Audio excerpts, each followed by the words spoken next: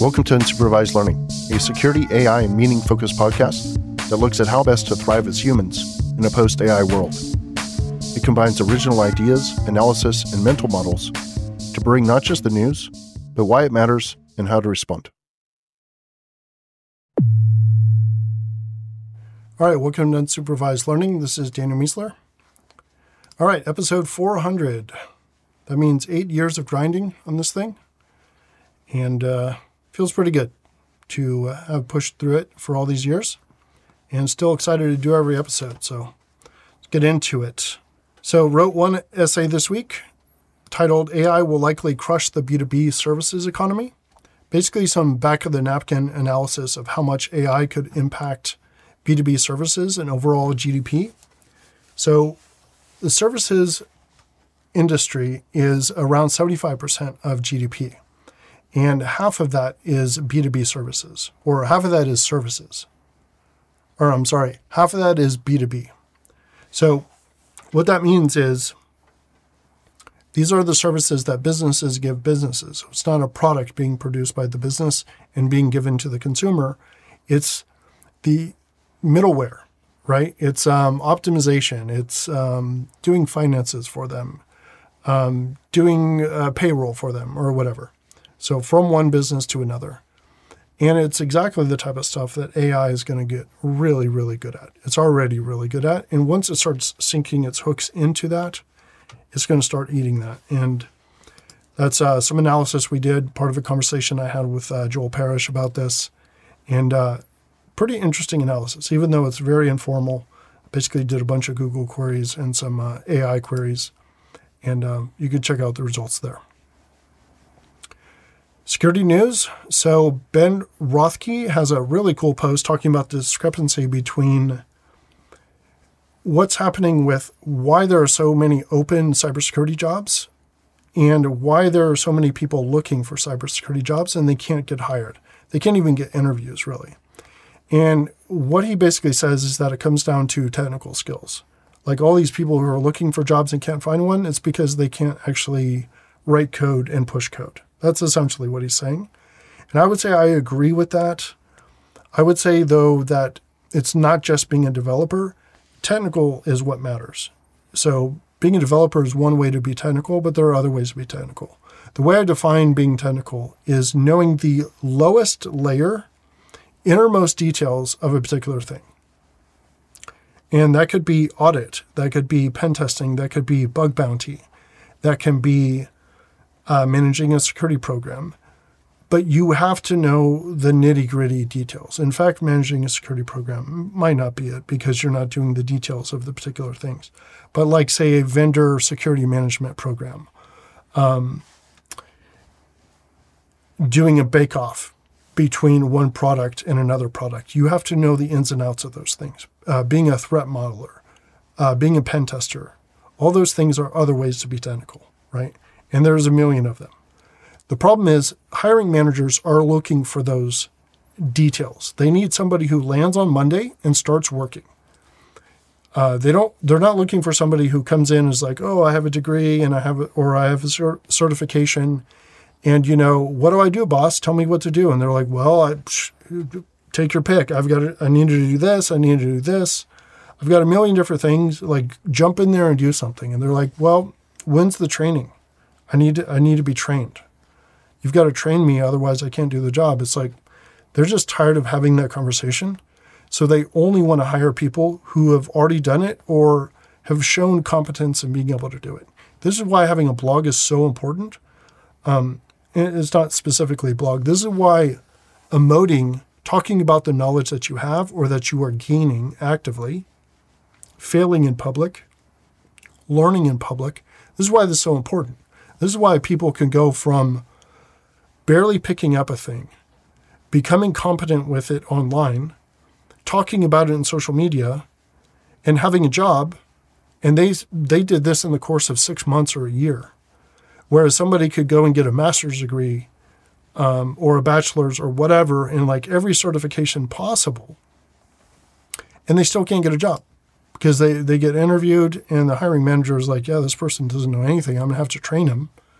And that's if they even pick it up after I train them. So the difference between somebody who could do the actual details on Monday and somebody who the hiring manager has to train is vast. And that is the same distance between millions of open cybersecurity jobs and millions of people looking for cybersecurity positions who can't get hired. And that's the difference. And that's why that's what he's talking about in this thing. And I have my own take on this. I called my essay on what hiring managers want. And if you scroll through this, it's basically talking about, that's like the meta skills or the soft skills stuff. But technical skills is like product selection. Oh, we have to pick between these products. You have to do a bake-off. Well, you've got to know everything about that. You've got to know everything about the details. Ad hoc security assessment, just a random security assessment. Hey, I need you to go look at this. Tell me if there's any really bad problems. What does really bad mean, right? That has to be natural for you. And there's so many things here. I've got it all in this post. And this is not a comprehensive list by any means. Preparing for and handling an audit. Integrating a new security product into the company. Creating a new tool. And then you've got your meta skills, which I prefer to say instead of soft skills, because soft skills implies that they're undervalued. Well, they are undervalued, but it implies that they don't have value when in fact they actually do. And this is excellent writing, fast learning, and mentorship. But all that to say, this is a really good post. And this, to me, is the best explanation out there for the gap between open positions and people looking for work. Next one is on this company called HeyGen, which basically takes I'm doing video here, and you can see my mouth moving in association with the sound. Well, what they do is they take another language like Spanish. I happen to speak Spanish, but let's say Mandarin. They could take and do a Mandarin version of what I'm saying right now. And not only will it change it so that it's actually in my voice, it sounds like I'm speaking Mandarin. Not only will they do that, but they will change my mouth to look like I'm speaking it as the words are coming out. So it really is a deep fake, but in the best possible way. Only problem is, what if they give you a different script, right? What if they say, okay, I'm saying this in China, it's whatever, pro-CCP or anti-CCP or something that the government's going to come after me for. Well, they could change the text that I'm saying and also change how my mouth moves so it looks like I actually said it. And that would be kind of scary. Although what I'm wondering is you see I'm gesturing to make points. I wonder how they would do that. Would they add the hands in there? Or would that just look off and actually make the video look a lot less authentic? I'm sure that'll be solved fairly soon, but I wonder if it's solved now. So yeah, we need a system that basically, and the people that are best suited for this are the operating system vendors, right? So it's Microsoft, it's Apple, it's Android, or Google. So it's you need to be able to have some sort of watermark in the content that basically says, yeah, this did come from that person. And this is why I think it's also so important to have content on your own site and to broadcast your own content. Because if I post this video that I'm making right now, and I put it at danielmiessler.com, and then I simply link it other places, the original source that gets loaded into, say, the operating system from Apple some years in the future, or maybe even months in the future, it'll be like this was authenticated through cryptography to have come from the authoritative website for Daniel Miessler. And that is the type of thing that we're going to need. Something like that. It could be a different technique, but we need something like that to be able to say this is the authoritative source and it wasn't modified. That was the other thing. You've got to have a hash on the thing so that you know it wasn't modified. So not only did it come from the right place, but it wasn't changed in the meantime. So that is a whole industry. This thing is a whole industry that needs to be developed. I haven't heard anyone talking about this. I haven't, behind closed doors, people talk about the need for it. but I've not seen the startups come out yet.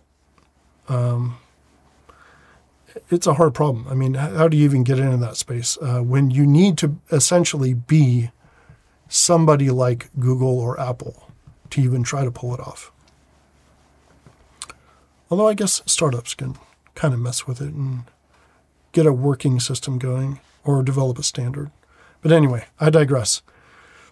All right, next one, CVE farming. So this researcher, Dan Lorink, or Lawrence, or Lorink, probably Lorink, has highlighted an issue where people are submitting like vulnerability bombs essentially to the CVE system in hopes that they're going to get one of these vulnerabilities assigned to their name. So it's a big feather in your cap if you're a security researcher and you have a CVE to your name. So what they're doing is taking these super old, very high rated things and just bombarding them. And the vetting system is not filtering them out.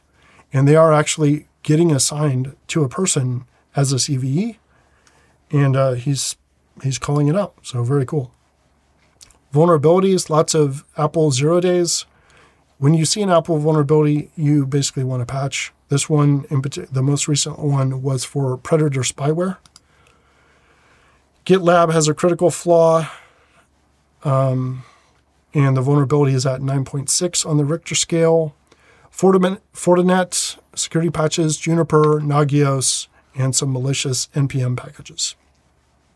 UK's Cyber Operations Center is now conducting hunt forward operations, which are defensive activities, but you basically go to another country, to this target country, and you basically sniff traffic all over the country. I assume from I don't know what you do. You get a home residence, you listen to the outside traffic. I'm not sure exactly what they do, and I'm sure they're not going to talk about it.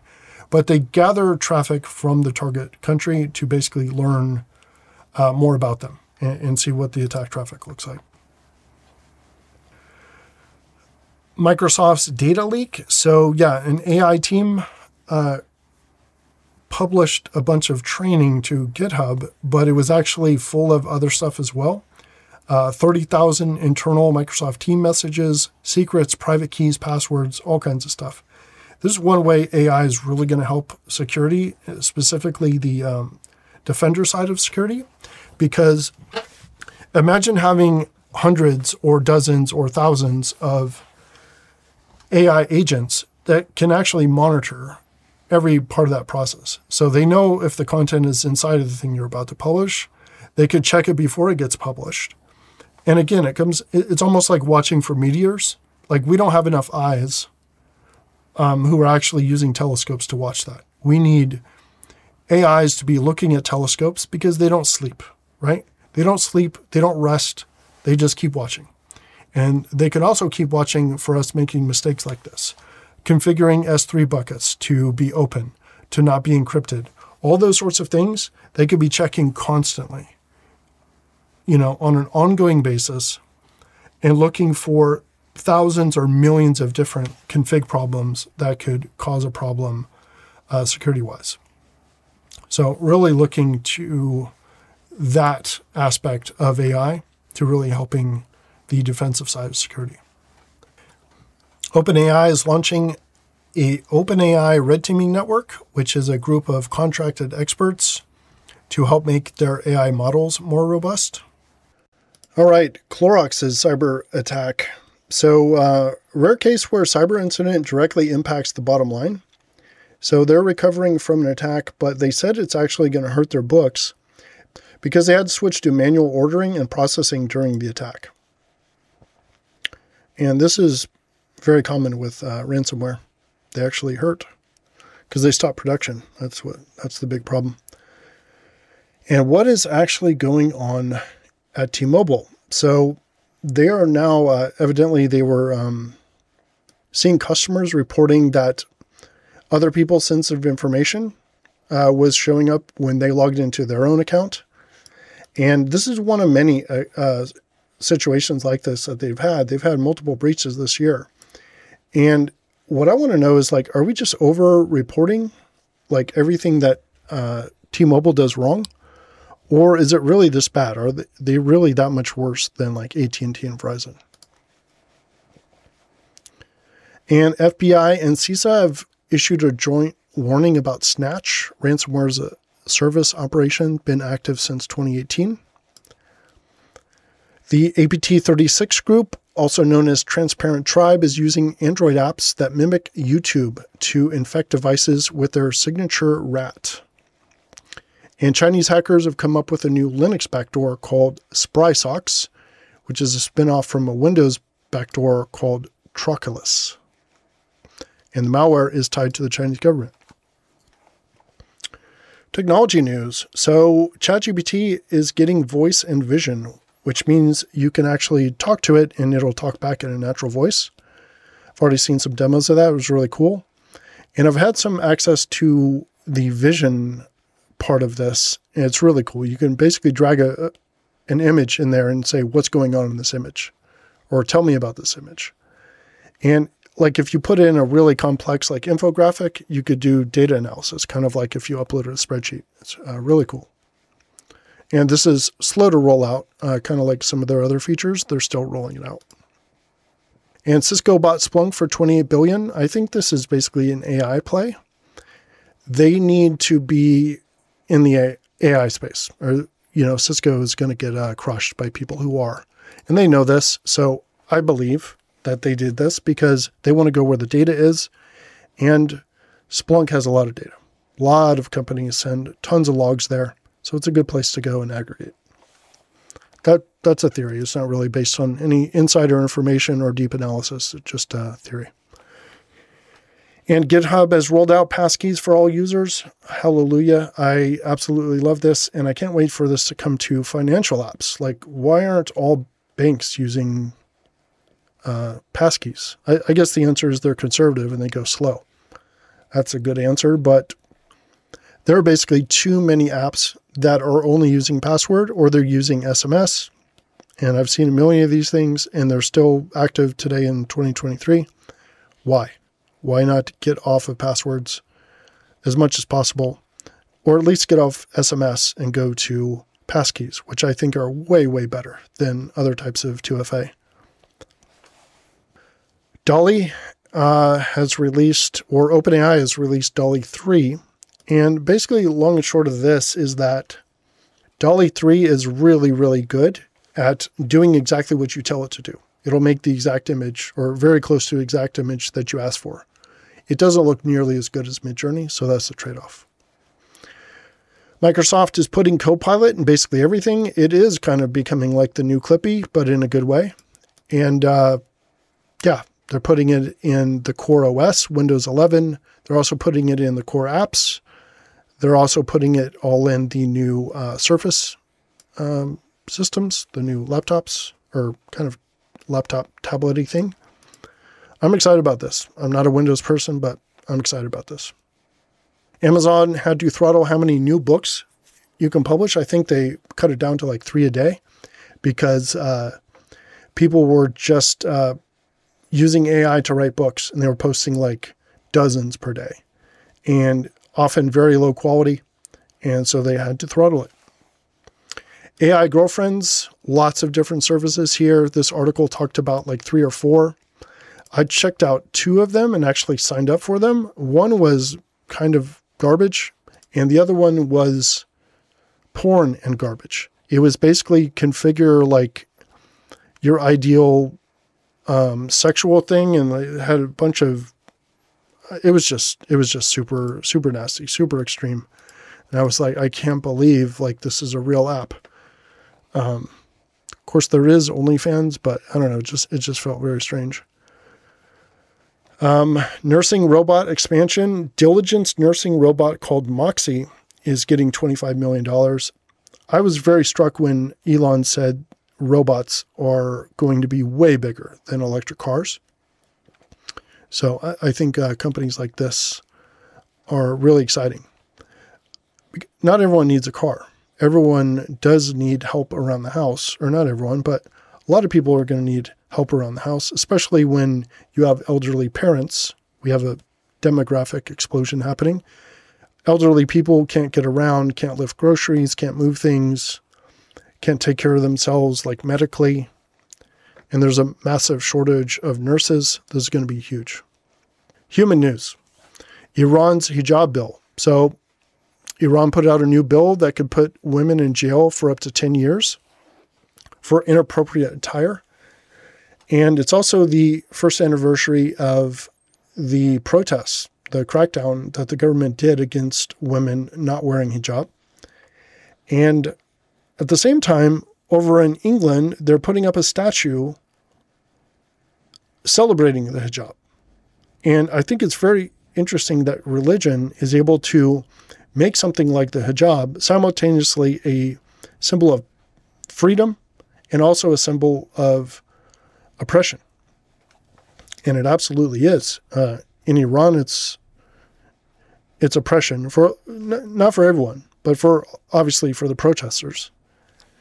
And in the UK, it's being celebrated as freedom. And I think it absolutely is both. And it's really interesting to think about. Germany is now the worst performing major developed economy. And this is because of the loss of cheap natural gas from Russia because of their invasion of Ukraine. U.S. has the single highest rate of children living in single-parent households in the world, almost a quarter, which is 3 times more than the global average. Not the way we want to be winning here in America. And Americans are increasingly identifying as spiritual rather than religious. 47% of Americans identify as religious, which is down from 54% in 1999.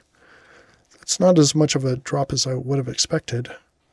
But 18% say they are neither spiritual nor religious, which is double what it was in 1999, from 9% to 18%. And World Health Federation is mimicking not mimicking, they're mirroring what Huberman said. I'm sure both got it from the same source and they're not copying each other, but basically any amount of alcohol is bad for you. That's the bottom line. So I've cut out pretty much all drinking. I have no alcohol in the house. I only drink at like conferences, which I only do like once or twice a year. Twice a year. And then if I'm out with friends for a special occasion. So I'm probably having like 2 beers a month now, and sometimes none. And then I'll get kind of silly with Moscow Mules at a conference because that's my jam. But yeah, I'm not going to just have it as a regular thing. I'm not going to consider it regular and okay in moderation because that's not true anymore. Cool analysis here from The Atlantic basically says that airlines have become more like financial institutions, creating points out of nothing and then selling them for real money to banks with co-opted or co-branded credit cards. That's genius analysis from The Atlantic.